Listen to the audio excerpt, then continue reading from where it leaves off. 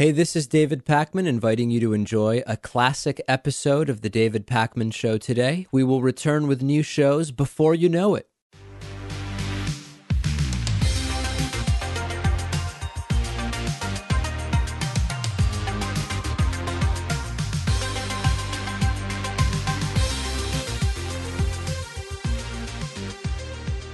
We start today with what increasingly seems like the inevitability of Donald Trump winning the Republican primary. We're going to go through some of the stories that have been told about the path that Vivek Ramaswamy has to the nomination, or the path that Ron DeSantis has to the nomination. And I think in looking at the numbers, you will come to the conclusion I have come to, which is that none of those storylines really seem to connect to reality in any kind of serious way. First and foremost, the DeSantis campaign is rapidly collapsing. In fact, he recently did an event in Iowa, and the pictures show an almost empty room. It's truly pathetic. There's a Newsweek article that we are going to link to, and as you scroll down the article, you get to these images, and it's really bizarre stuff. I mean, you just look at what's going on, and it looks like some kind of a school wrestling gym or something, or no, it's a livestock auction building. It looked like a school wrestling building. In any case, there is almost no one there. DeSantis is talking to like 15 people. And I know some will write to me and say, David, early in the campaign, sometimes you only talk to 15 people or whatever the case may be. These events are pathetic and they're humiliating. He's lost more than 40% of his primary support. And so the DeSantis campaign really doesn't seem like it's the one that is soon to dominate. And if you look at the latest numbers, DeSantis is now down to 15%.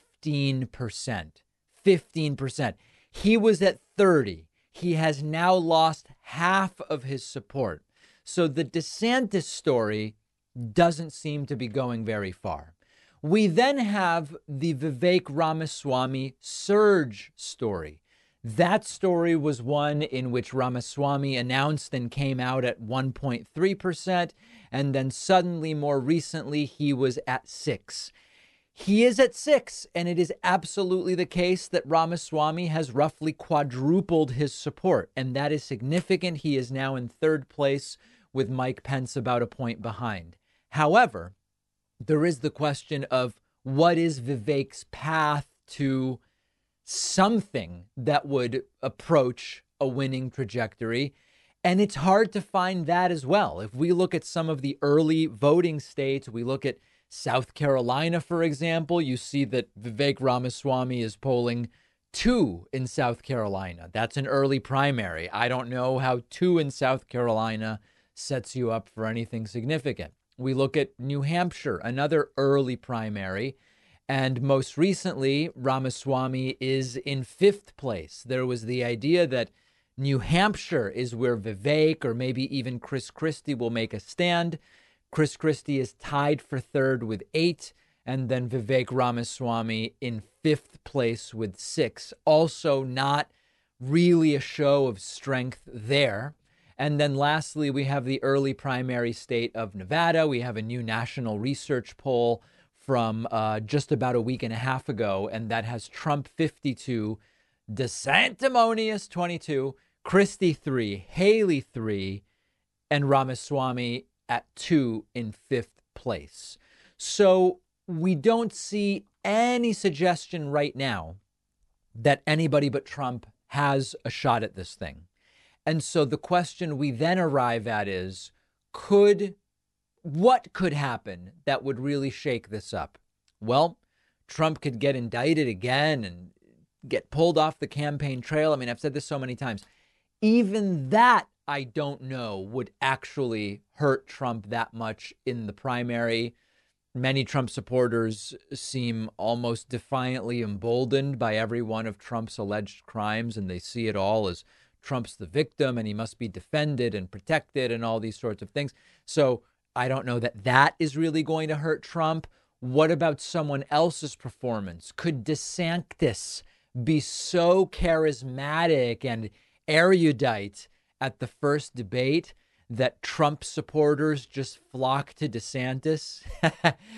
If DeSantis is counting on charisma, then that's not really going to work.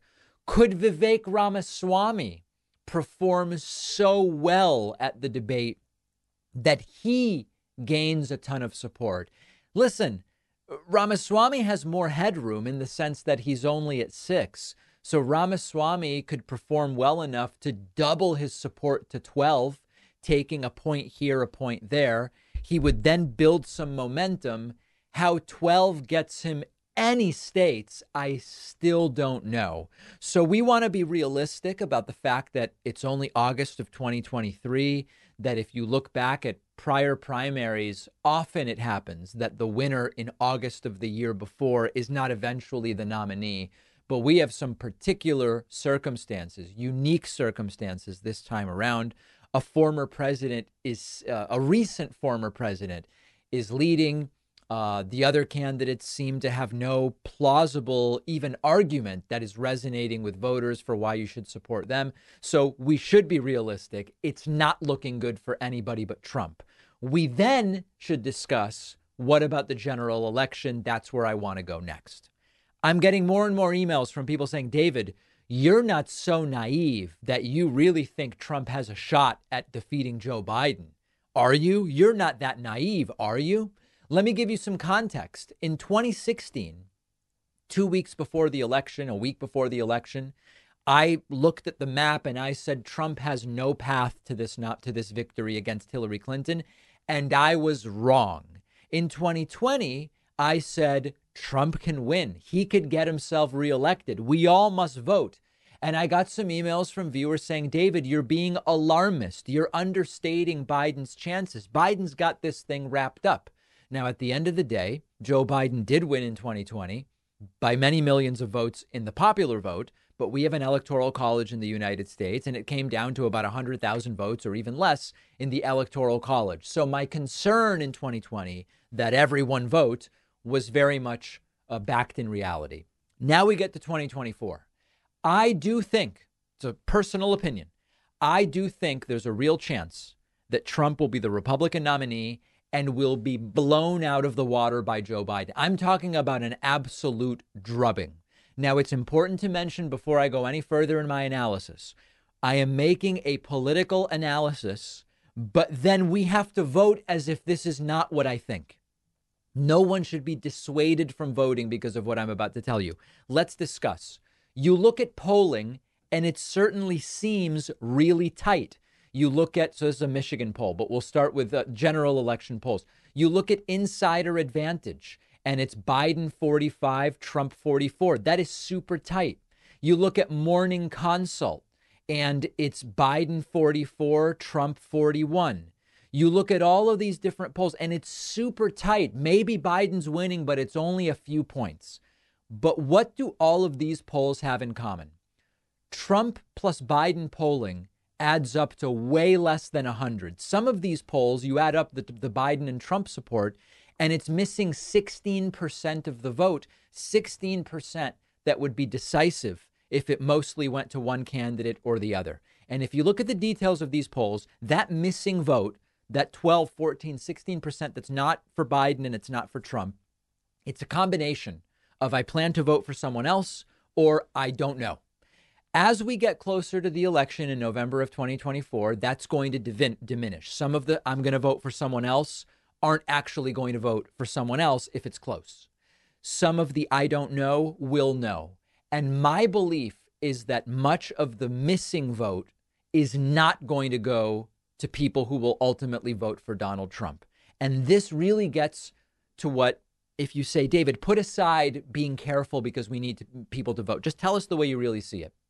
The degree to which Trump on the ballot will inspire Democrats to come out and vote in record numbers to make sure that the multi-indicted former president doesn't become president again should not be understated. I believe that if Trump is the Republican nominee, you may see historic record turnout as a percentage of the electorate for Democrats. I believe it may be like something we have not seen in decades in the United States. If Trump has 3, 4, 5 cases against him and the polling seems close, with a likely voter model in October of 2024, I believe that Democrats will see that and they will say, oh, hell no. No, no, no, no, not again, not this time. And that you will see explosive turnout from Democrats. So on a personal level, I think that if it is Biden versus Trump, Biden crushes Trump in a way not even remotely reflected in the polling if you look at the polling today. But that's not how we plan our approach or our individual voting decisions. We must get out the vote. We must make sure people know the importance of voting because the risk is too high. The risk is too high of Trump getting back in and getting more Supreme Court picks. Can you imagine? So, yeah, I'm not so naive that I don't see the writing on the wall. Joe Biden might have an incredible victory over Donald Trump that will be historic in nature, and it will be the final chapter in Trump's political life. At the same time, we don't know that, and things can change. And my opinion today may not be my opinion in 6 or 12 months. And so we all must vote. Let me know what you think about my thoughts on this. If I'm honest with you, right, we're going to go back to, folks, everybody must vote. If you don't vote, you're basically saying to a Trumpist, you get a free vote. I'm not even going to try to challenge. But okay, we're going to go back to that. But if I'm honest, this is the way I see it. Let me know what you think.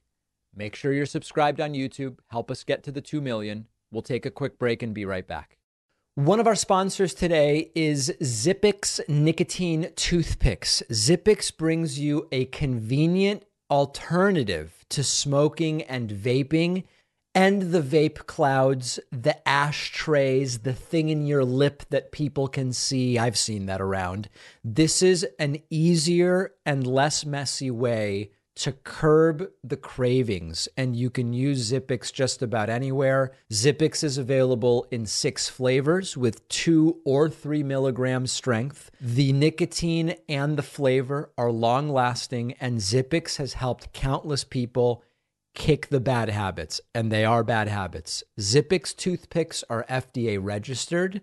Their customer service is second to none. It is one of the most cost-effective alternatives. Also, check out their B12 and caffeine toothpicks. See for yourself why so many people have switched to Zippix toothpicks. You can only get Zippix online. Quitting has never been easier with Zippix nicotine toothpicks. Go to Zippix.com, get 10% off with the code PACMAN10 at checkout. That's Zippix.com. Use code PACMAN10 for 10% off. The info is in the podcast notes.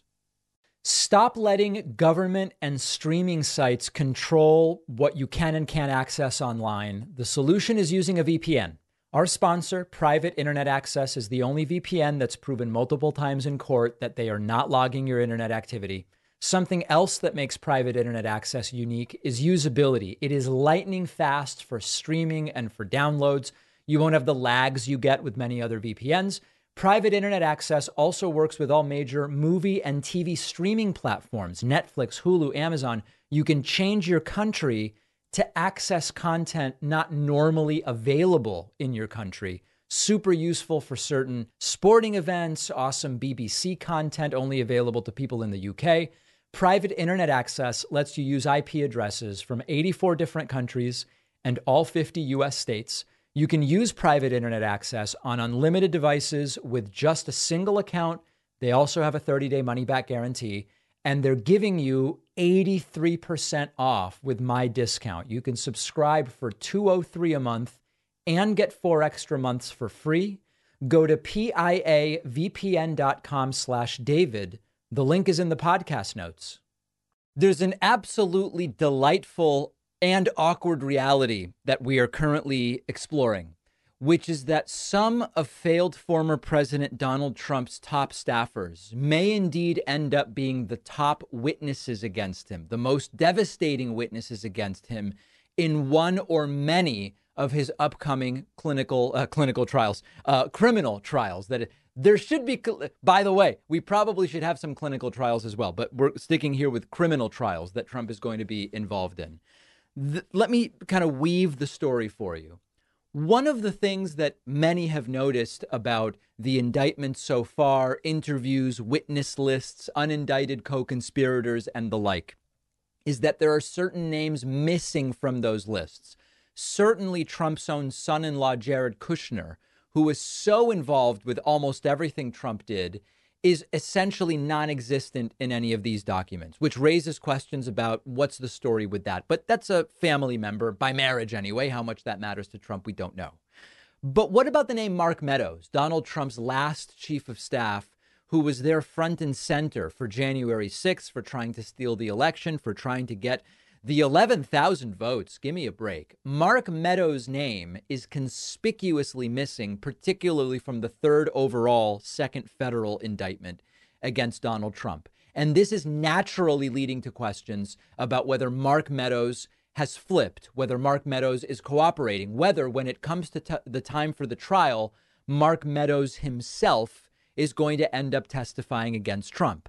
I found along these lines a very interesting Washington Post article, Awkwardness in Trump's Circle. This is from over the weekend. Top aides could be trial witnesses. This is a Washington Post piece by Isaac Arnsdorf and Josh Dawsey.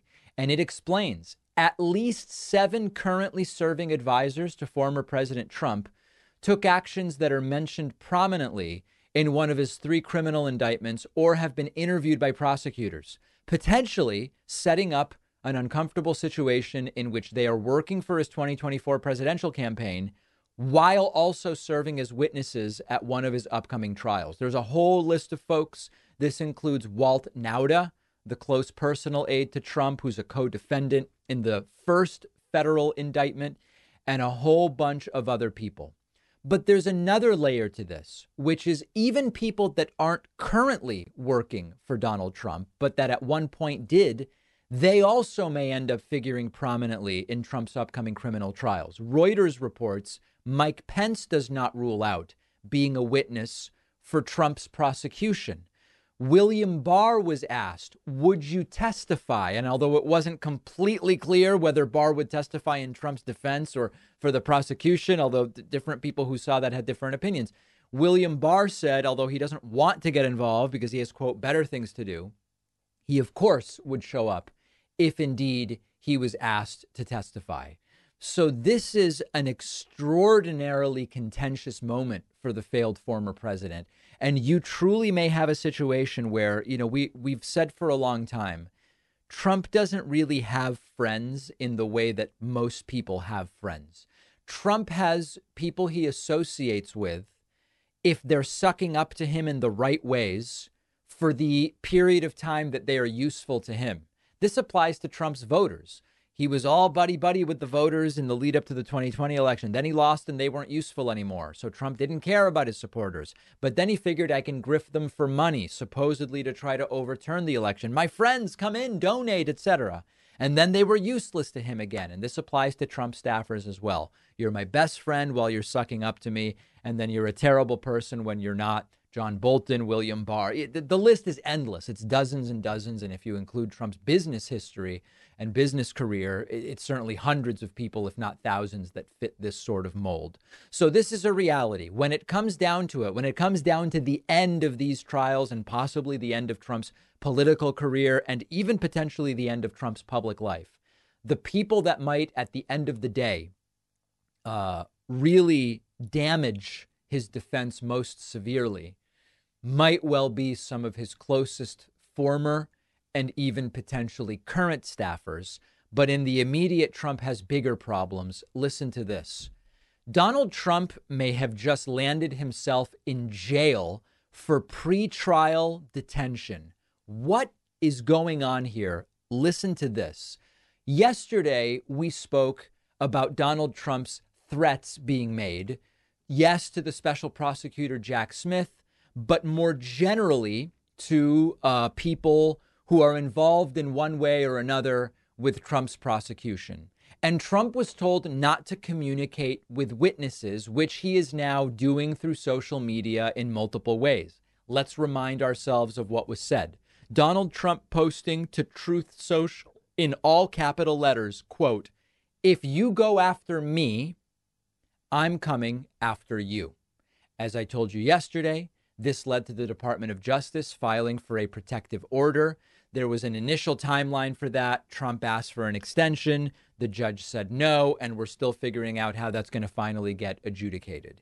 In the meantime, Donald Trump went back on Truth Social and this time talked about Mike Pence, posting, quote, "Wow, it's finally happened. Little Mike Pence, a man who was about to be ousted as governor of Indiana until I came along and made him VP, has gone to the dark side. I never told a newly emboldened, not based on his 2% poll numbers, Pence, to put me above the Constitution, or that Mike was too honest. He's delusional. And now he wants to show he's a tough guy. I once read a major magazine article on Mike. It said he was not a very good person. I was surprised, but the article was right.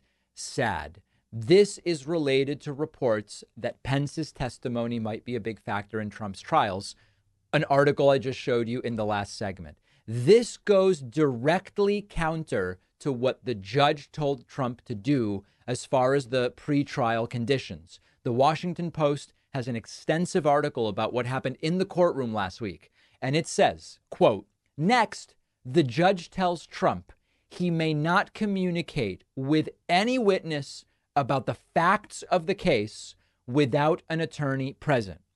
Quote from the judge now, "I want to remind you, it is a crime to intimidate a witness or retaliate against anyone for providing information about your case to the prosecution or otherwise obstruct justice. Do you understand these warnings, sir?"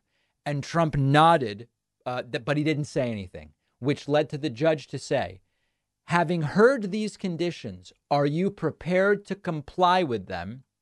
Trump stands, right hand in the air, agrees to comply with the conditions of release. Trump is directly violating that instruction here. Trump is responding to Mike Pence on the basis of Mike Pence's believed previous and potential future participation in this case as a witness. This is arguably a form of communicating with witnesses, and I would argue even attempting to tamper with them or influence them. And for all of the talk from people around Donald Trump about freedom of speech, it's all about this exact type of thing. The charges, the indictments, they are not because Trump spoke. As it says in the indictment, Trump can say, "I won." Trump can lie and say, "I won." That is all perfectly legal. But the problem is that he actually tried to defraud and disenfranchise voters by virtue of the fake elector scheme, pressuring public officials, etc. This statement from Trump to Mike Pence, the one we talked about yesterday about "if you come after me, I will come after you," these are all super clearly about the indictment. So could Trump be jailed for violating the conditions of his release? Absolutely. If Judge Chutkan were to do that, obviously, it would completely implode both Trump's campaign and his ability to prepare for other trials. I, at the same time, believe that even though it would completely derail Trump's ability to campaign, most of his supporters would stick with him, even if he was in jail being held in pretrial detention. Sometimes when you get detained pretrial, you are there until the trial. And right now, Trump's lawyers are trying to delay all of these trials. If, and this is very hypothetical, if Trump were to be pretrial detained by virtue of his violation of the orders of release, it may be the worst thing in the world for him that his lawyers are doing what they can to delay the trial, because it will just lead to Trump sitting around in jail even longer. Do I think it's likely to happen? No. Is it possible? Absolutely. Does this meet the criteria violating what Judge Chutkan put out? 100%. Here's a really funny thing that Trump and his lawyers are now doing. They want to move his D.C. trial to West Virginia so that the jury will be all white Trump supporters. I know you see this stuff and you go, David, this can't possibly be true, can it? This can't possibly be what Trump is trying to do. And indeed it is. Donald Trump posted to Truth Social, "There is no way I can get a fair trial with the judge assigned to the ridiculous freedom of speech fair elections case. Everybody knows this, and so does she. We will be immediately asking for recusal of this judge on very powerful grounds, and likewise for venue change out of D.C." So Trump wants two things. He wants a different judge, and he wants to move the trial out of D.C. Well, that's interesting. What about Trump's lawyer, John Lauro? Here's what he had to say on CBS on Sunday morning. You still going to pursue a change of venue? Absolutely. We would like a diverse venue, a diverse jury. Do you have any expectation that will be granted? That reflects the characteristics of the American people. It's up to the judge. I think West Virginia would be an excellent venue to try this case. Speaking of the judge, to D.C. and a much more diverse. You still go West Virginia. So listen, they want a diverse jury. West Virginia is 92% white and 8% everything else. Okay, everything else. There are only 2 states whiter than West Virginia. I believe it's Vermont and Maine. D.C., on the other hand, is genuinely diverse. It's almost evenly split between black and white people, 45-41, something like that. 6% are multiracial, 4% are Asian. Of those, many are Hispanic. What Trump and his lawyer mean is the ideal jury for us is white Trump supporters. White Trump supporters is what they want. They're not even hiding that this is what they want. The other just incredible thing that's going on is if the prosecutor is black, that's apparently racist. Trump has talked about that when it comes to Letitia James. In this case, the Judge Chutkan isn't white and Fani Willis in Georgia isn't white. And that's all absolutely terrible. Racists can't do it. Diversity is an all-white jury of Trump supporters from West Virginia. It is almost beyond parody. Also on Meet the Press, this is on Meet the Press now. Here is Trump's lawyer, John Lauro, saying that the defense is simple. Trump believed he won the election. And of course, he's still repeating this even after it was made clear this is not what the indictment is actually about. Start with this. Is the defense to this indictment he didn't do it or he was allowed to do what he did? The defense is quite simple. Donald Trump, President Trump, believed in his heart of hearts that he had won that election. And as any American citizen, he had a right to speak out under the First Amendment. He had a right to petition governments around the country, state governments, based on his grievances that election irregularities had occurred. Right. He had every right to speak about the important issues that were taking place after the election.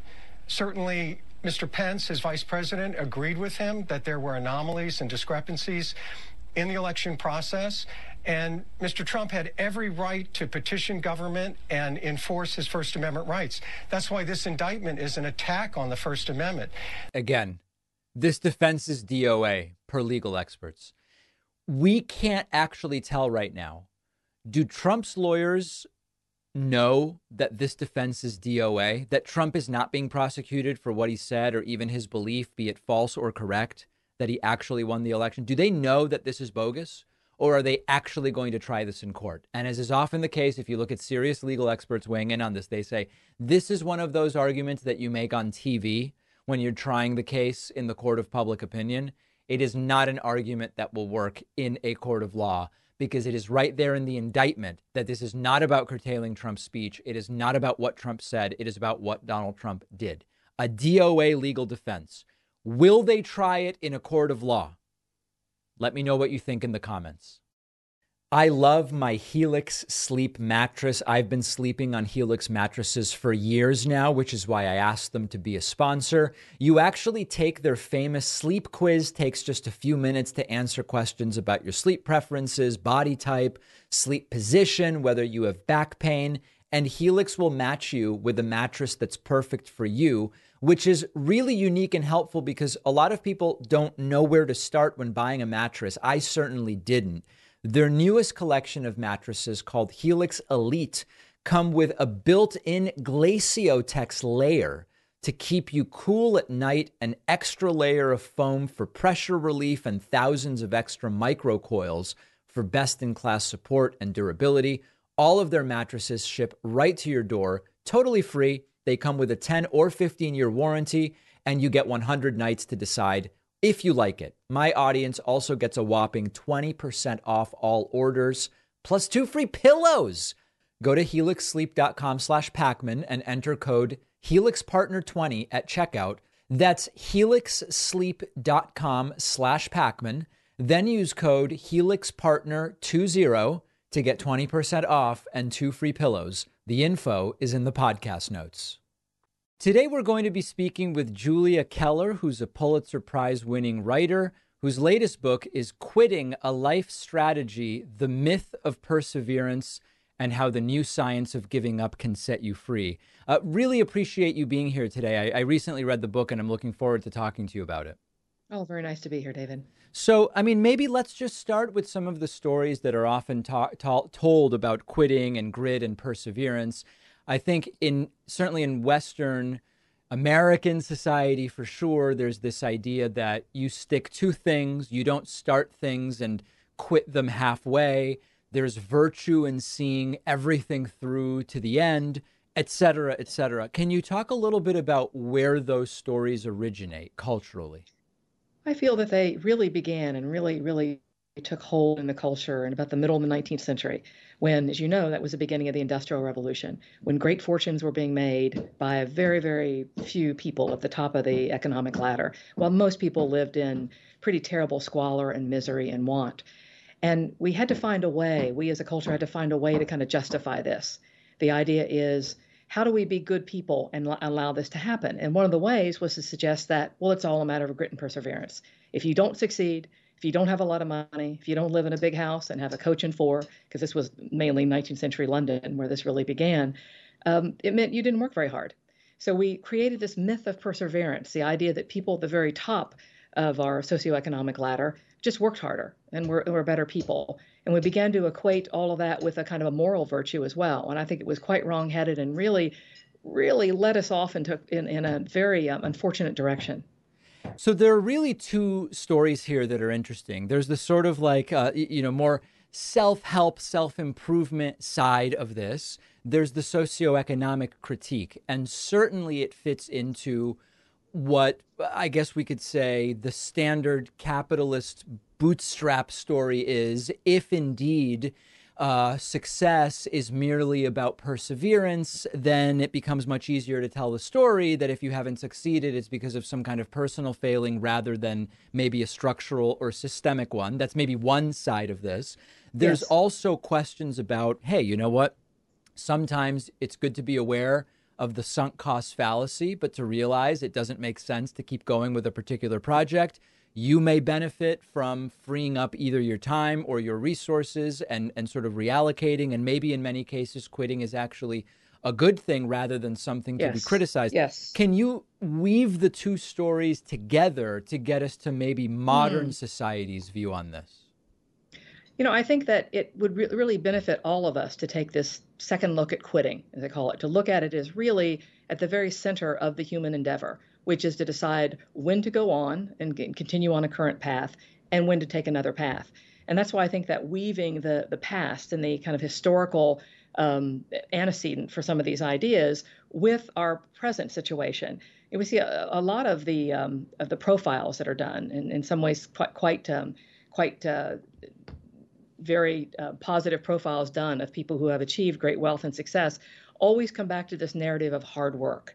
And that because the suggestion is, well, you can get that too. You too can have a $500 million yacht, as Jeff Bezos does, if only you will work hard. And when we know, of course, that isn't true at all, that there are such things as luck in the world and good luck. So I like your notion of weaving together these two concepts, because I think it would be better for all of us if we recognized that things do just happen. Some of us are born with profound social and economic and, in many cases, intellectual and emotional disabilities. People are born black or brown in this predominantly white culture, be born female. All of these things we're born with that we have to reckon with as we try to make a success of our lives. And of course, not just an economic success, but to use our gifts and talents along lines of excellence, which was the Greek definition of happiness. So I like your notion of weaving together those two. There is this the kind of backstory of capitalism, which always says that it's a matter of grit and perseverance. And if you work hard, pull up your bootstraps, you will do well. And the opposite side of that, of course, is that if you haven't done well, then it's your fault. And it's that kind of blame mongering that we often indulge in this, particularly in the current age, that really began to trouble me, which was the kind of part of the impulse for me to write this book and to explore these ideas. It seems also that even in many of the stories that really are stories, at least kind of punctually about perseverance, it's often missing from the story the quitting that may have taken place before that last chapter, so to speak. I mean, if I were to Yes. tell the story of my podcast and how we grew it to what it is today, it could be a story of perseverance, but it also would be a story of a few things I first tried that didn't work and that I made the decision that it didn't make sense to continue investing time or resources in. So that's another aspect to this. Perfect. Perfect. It's so true. I was being interviewed on another podcast, and this gentleman got very upset, very incensed at even the whole notion of quitting. And he said, "My podcast is successful because I stuck to it." And he said, "I had to try a lot of different things and I stuck to it." And I said, "Yes. And had you stayed with those things that did not work out for you, then this would not have worked out." So it depends on the perspective from which we see it. And I would maintain that the reason we don't like to see quitting as being kind of the hidden signifier of success, and one of the things that can lead to success, is because we have this grit and perseverance ethos that's kind of it's always in the background of our culture. And if you quit something, you're a loser, you're a bum, you didn't stick with it. And yet very often, as you say, the story could be told from that way around, and it would be completely different. That decision of when to change and when not to change is really at the very heart of what we do. It's at the dynamic heart of what we do as human beings. There's an idea in some business circles about fail quickly. In other words, it's information gathering is such that you might benefit from knowing more quickly whether something is not going to work, which seems to suggest more of an alignment maybe with what you're talking about. Something I've always tried to do when we try a new project. We recently tried a dubbed to Spanish version of this show. I'm from Argentina, and I thought, there's some demand for this. I don't have time to redo every episode in Spanish. What if we dub the shows? We kind of calculated what's the potential audience in the U.S., outside of the U.S. We could have kind of labored over this for 6 or 12 or even longer months before we found the exact right way to test it. But my thought was, I want to test the assumptions as quickly as possible, get some data, and then bail on this if it doesn't work. And it didn't work. I mean, quite literally, the numbers just weren't there. The dubbing was too expensive. I found it to be a success to quickly be able to identify this is not a good direction to spread resources. We figured it out really quickly. We can now refocus in other areas. Fail quickly. Yes. I think that's a grand notion, because it really is true. And that sort of dovetails with the sunk cost fallacy idea. I mean, I examined some case studies in my book, like with Theranos and Elizabeth Holmes and WeWork and Adam Newman, that why didn't they just quit? When it became clear that this wasn't working, why not? And I mean, you could argue that it was in their character not to quit, and I can't psychoanalyze them, but I do think that it's very hard to do that failing quickly, just as you mentioned, because there's always that fear that someone's going to say, you quit too soon. Right. And you quit too soon because you're lazy and you're short-sighted and you just don't get it. And yet the opposite can be true. I mean, I call Thomas Edison the greatest quitter of all time. Thomas Edison knew when to stop on all those experiments. I mean, he tried 19,000 different plants. He was trying to find a synthetic rubber, and he would try again and again and again, and he knew when to quit. Had he not known when to quit, he would have been stuck in that laboratory for the next 20 years trying to make dandelions into rubber, which did not work, by the way. You tell stories in the book also that are maybe less about a business signal that it's time to quit, like the Theranos or the WeWork stories. But you talk about gymnast Simone Biles, who famously quit the Tokyo Olympics. And the idea was it's to focus on her mental health. And it seemed, I mean, reactions were very mixed at the time that she made that decision. It seems that society views, at least in Western industrialized society, quitting for mental health reasons is seemingly viewed differently in some way, and maybe viewed more negatively. Is that true? Oh, I think so. Yeah, there's that sort of creeping idea around the edges of weakness, of somehow you weren't able to tough it out. And I think, hasn't this past week just really certainly validated Biles's decision, the fact that she has come back stronger than ever and is a magnificent performance. I compare her in the book. One of the things I do is to talk about how quitting is a very natural thing in nature, and the fact that from a neuroscience perspective, quitting is one of the most important things that we do in order to keep our our brain cells nimble and active and flexible. And I talk about recent experiments in neuroscience that bear that out. And in terms of biles, I compare, of course, to a honeybee. A honeybee will stand down and not sting because stinging means death. Only the females sting, and they're eviscerated when they sting. So that honeybee has to make a pretty important decision. Is this worth my life? And the analogy I draw is Biles at the Tokyo Olympics. When she decided to stand down, she knew she wasn't right. Her body didn't feel right. Her mind wasn't right. She made that decision. It was not worth the cost of her life. The same decision a honeybee makes. And then again, I think this week has just meant that, boy, was she right. She knew her body. She knew her mind. And others may have wanted to call her a quitter, and she did. I mean, there was some "you go girl," but she also came in for a great deal of criticism, particularly on Twitter and venues like that, anonymous venues. People are so bold when it's anonymous, aren't they? Yes, they very much are. I can tell you from experience. When it comes to the decision to quit, and this idea of like, is there a gut instinct, or is this something I need to run a spreadsheet on, or is it a pros and cons list? In the book, you talk about bees, you talk about other experiments with animals, circumstances that are designed essentially to frustrate different species of animals, to measure at what point, in one way, what's going on in the brain when it is that they decide to abandon. And the seed that's glued to the tabletop, they'll say, okay, I'm abandoning this one, I'm going to go for a different seed, or whatever the case may be. Is there an analogy when it comes to human quitting to some kind of a chemical release or something that we can identify? Is it a gut instinct thing? How do humans know when to quit, or do they not necessarily know? It's all of those things. We have about 86 billion neurons, each of us, and all of those neurons are engaged in even the simplest activity. If you decide to whether you're going to get the second cup of coffee today, right, to deciding to quit medical school or to go to medical school, they're all involved and they're all engaged. So what we know, and of course we're at the very cusp of understanding this. As you know, neuroscience, that's a word that's thrown around all the time. But the reality is we know more than we ever have, but we still know very, very little about what happens in the brain. And we do know that there are specific chemical and electrical triggers in the brain when we make that decision to abandon one path and go on another. In our brains, the brains of crows and single-celled organisms, and dolphins and whales and gymnasts, all of us together among those neurons. We're just at the very beginning. They're just at the very threshold of understanding that. But there are indeed those particular triggers. We know now, we generally think we know where in the brain and what happens in the brain. And the reason this is a focus of study, of course, is because of addiction studies. That's one of the major ways that this is going to be used.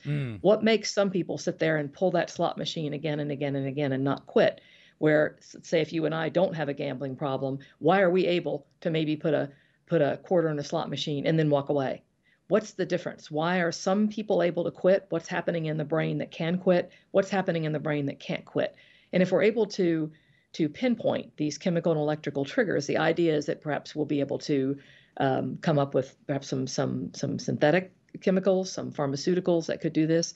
Or even from a therapy perspective, we may be able to do more once we understand how the brain quits, why it quits, when it quits, how it makes that decision. To see it as a matter strictly of will and of willpower and of perseverance, we know that can't be right. And when that's often used just to denigrate and to demonize people. In your book, and also Daniel Pink talks about this in his book about regret, if I recall correctly, it seems there's somewhat of a consensus that in general, people tend to regret not quitting more than they regret quitting overall. Am I remembering that correctly? I think that's true in terms of his work, but certainly that's what I found in my interviews. So when it comes to situations where people look back at decisions to quit and they feel that the decision was actually the wrong one to have quit something, do we have some sense of what the mistake was? Was it following the wrong instinct? Was it something that was happening in the brain that sent the wrong signal? Was it merely circumstance or even chance or odds or something like that when the quit decision is wrong? That's a great question, because I'd have to say, instead of knowing it definitively, from interviews with neuroscientists and evolutionary biologists, just anecdotally from the people that I spoke with. Often I think it's because it's an impulsive decision. I interviewed a physician who is in charge of physician retention at Northwestern University hospitals. His job is when physicians and other healthcare professionals want to quit, and of course, in the wake of the pandemic, that happened a lot. His job was to sit down and kind of do the exit interview right after they, the stethoscope had been thrown into the trash can. I'm out of here. After that, and it was often people who didn't think beyond the quitting moment. That was what I remember him telling me, that it was quit to what? He would say, if you're going to quit, what's going to be in the next moment after that? So often I would think that it would be a kind of an emotional and impulsive decision based on a fit of pique. And then we all know that rarely works out, just to say. So to be a little bit more thoughtful is generally what he would counsel people. He would never counsel somebody to not do it if they wanted to go to another field, of course. But he would say, just give it maybe a couple of minutes more thought before you do that. So maybe that impulsiveness would be, if I had to pinpoint something based on many hundreds of interviews. That's what it would be. That is very interesting. The book is Quitting, A Life Strategy, The Myth of Perseverance, and How the New Science of Giving Up Can Set You Free. We've been speaking with the book's author, Julia Keller. Really appreciate your time and insights today. Oh, thank you, David. I appreciate your reading of the book. I can tell you've thought a lot about these ideas as I have, because they're so crucial. People in my audience who sometimes struggle with sleep. You've got those habit-forming prescription medications, which sometimes have side effects. You've got your herbal remedies that often do nothing. That's why the go-to can be melatonin, which is clinically proven to work and without the side effects and the grogginess. Our sponsor, Beam, makes delicious nighttime hot cocoa drinks called Dream with melatonin to help you get to sleep. Melatonin can also help correct circadian rhythm disturbances to get your schedule back on track. Like, for example, if you have jet lag, Beam's Dream Hot Cocoa with melatonin comes in great tasting flavors like mint chocolate chip, chocolate peanut butter, sea salt caramel, or caramel. Come on. No sugar added, sweetened with monk fruit, only 15 calories per serving. My favorite is cinnamon cocoa. I'll just be upfront. It's great to have before bed sometimes. It's hot, very flavorful, but not overly sweet. It's just a soothing way to wind down, like an hour before going to bed. For a limited time, you'll get up to 40% off when you go to shopbeam.com/Pacman and use the code Pacman at checkout. That's shopbeam.com/Pacman. Using code Pacman saves you up to 40%. The info is in the podcast notes. All right, let's take a little bit of a trip through what has happened over the last few days with regard to reactions with the state of play, criminal justice system, Republican primary, Biden crime family nonsense, and all of this sort of thing.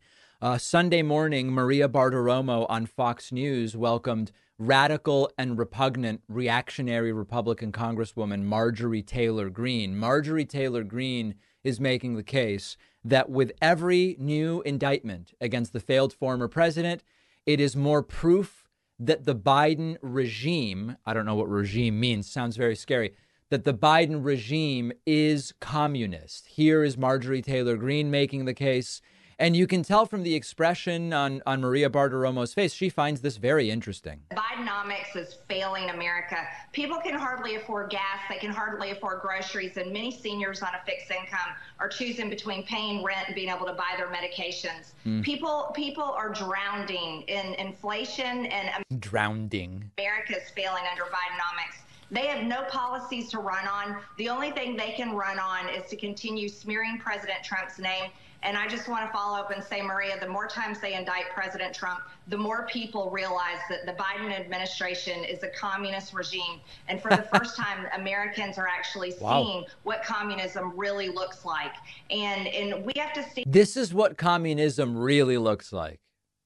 Up to this. This is why Republicans in the House, when we come back in September, we have to vote for an impeachment inquiry because it's the right thing to do. Whether Joe Biden took $5 to his name for corrupt business deals or whether he took $40 million, it does not matter. It's up to Republicans to do the right thing and not allow the Department of Justice to win the 2024 presidential election for Joe Biden. There is, and Maria now takes off her glasses because we're really going to get down to business here. There are so many layers here. First of all, imagine being so ignorant or disconnected from reality that you hear this and you think to yourself, We really are in a communist country now. We really, really are. So several layers to this. First of all, as I have said before, the indictment of a former president at the very top level is a signal that, at least in theory, no one is above the law and everyone is accountable. Now, Trump's already getting special privileges, and what will ultimately happen with sentencing and the adjudication of these cases, we don't know. But saying if a former president is indicted, it's communism is both strange because they clearly don't know what communism is. And it also is a complete distraction from the fact that it should be a good thing to be reminded no one is above the law. Now, let's, of course, get to these next layers about Bidenomics is communism and everything that's going on is communism and all these different things. When you look, listen, Marjorie Taylor Greene's not wrong that there are people who today in 2023 struggle to afford medication. That is a true thing. That's real. There are people today who struggle to afford gas, even though gas has come down significantly. You could say, well, people are struggling to afford rent or whatever the case may be. That is absolutely true.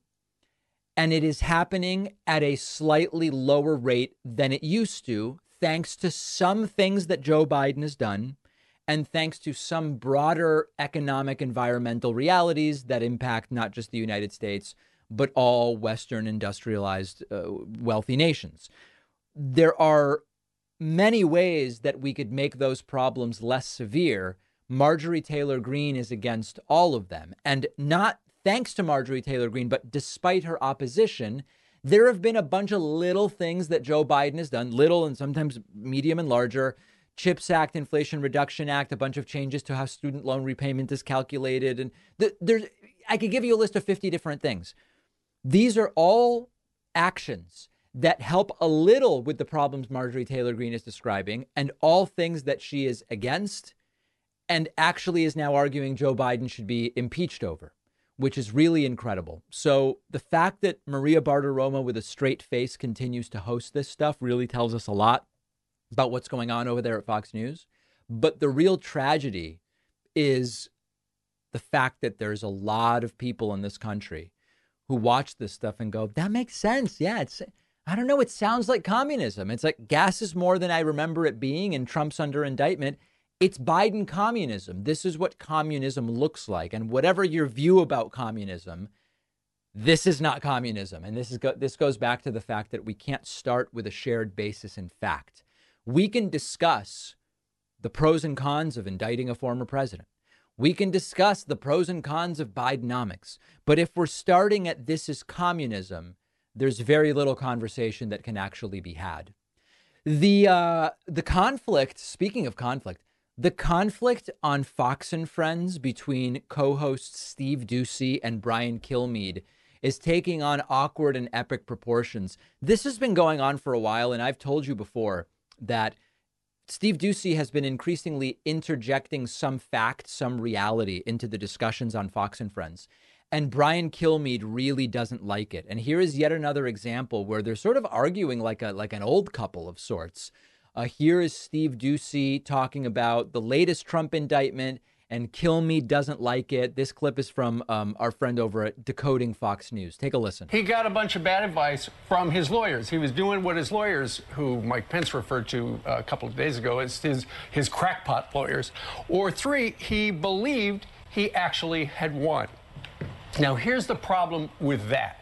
Ty Cobb, who actually was employed by Donald Trump during the Mueller investigation, he was one of Trump's lawyers, said that he tweeted this, or he put this on Facebook. He said there will be evidence from several witnesses in this case that Donald Trump knew he lost. He said, I lost. And then Ty Cobb goes on to say it's going to be a D.C. jury. And this is the last line of Ty Cobb. He said, Donald Trump, he's toast. Well, Steve, that's where he's been. But I will say this.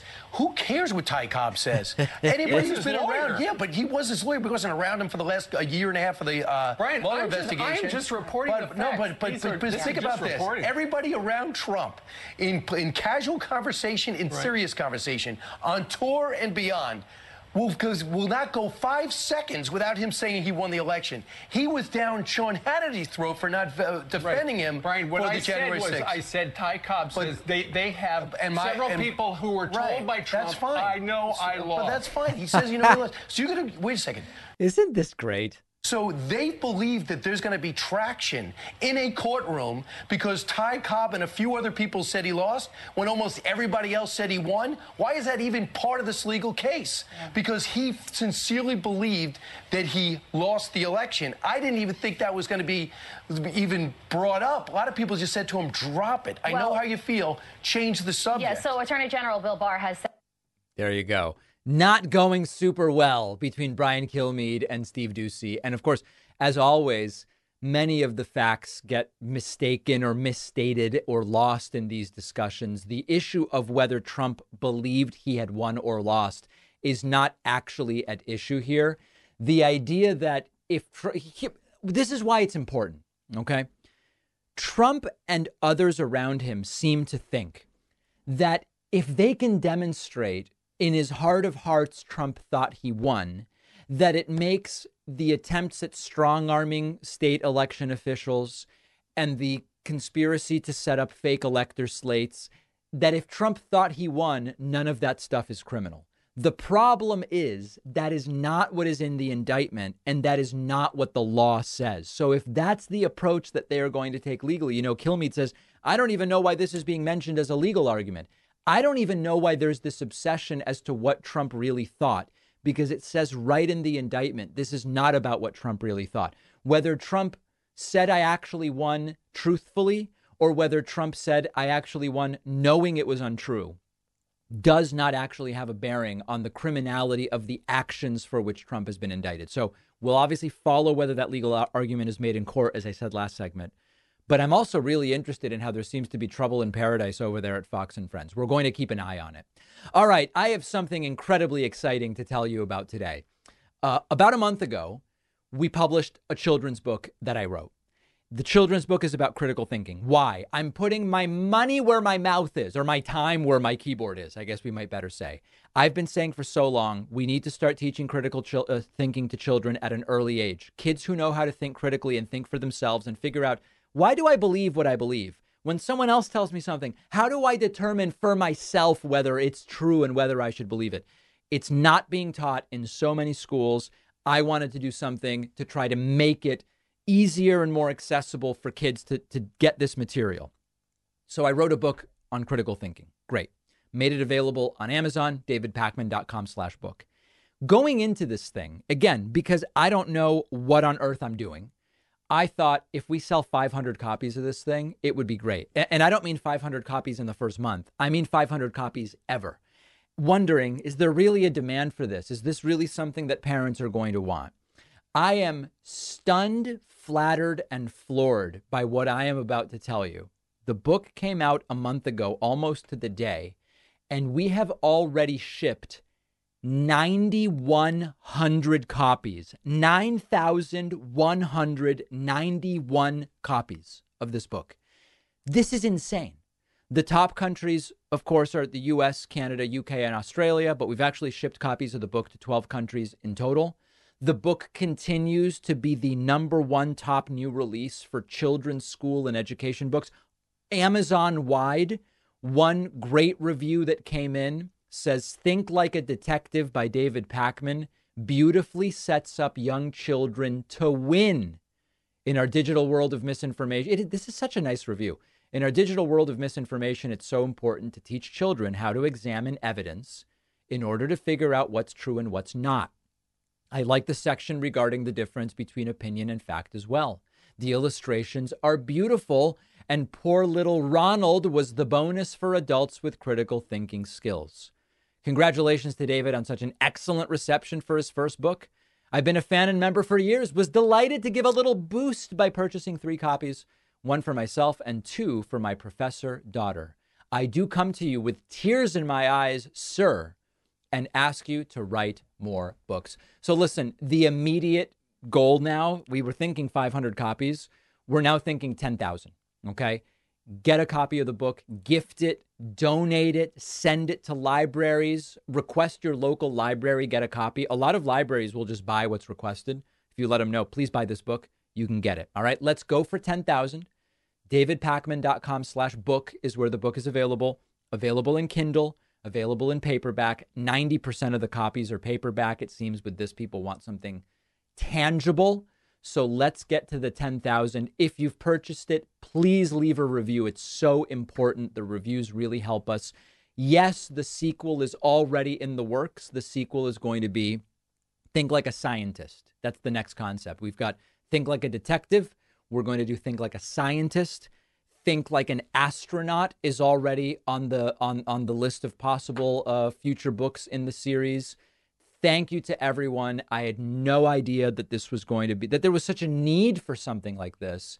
And I'm just insanely flattered at 9,100 copies in the first month. Truly, truly incredible. All right. We have a fantastic bonus show for you today. It's from what I'm hearing and reading, it's going to be one of the best bonus shows, quite frankly. And I'm thinking we'll actually record this one. We're going to talk about what is going on in Oregon with the gas pumps. You might not believe it.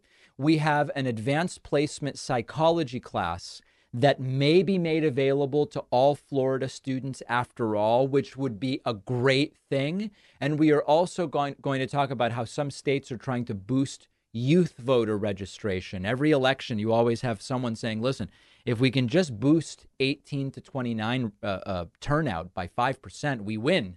And then, of course, it never happens.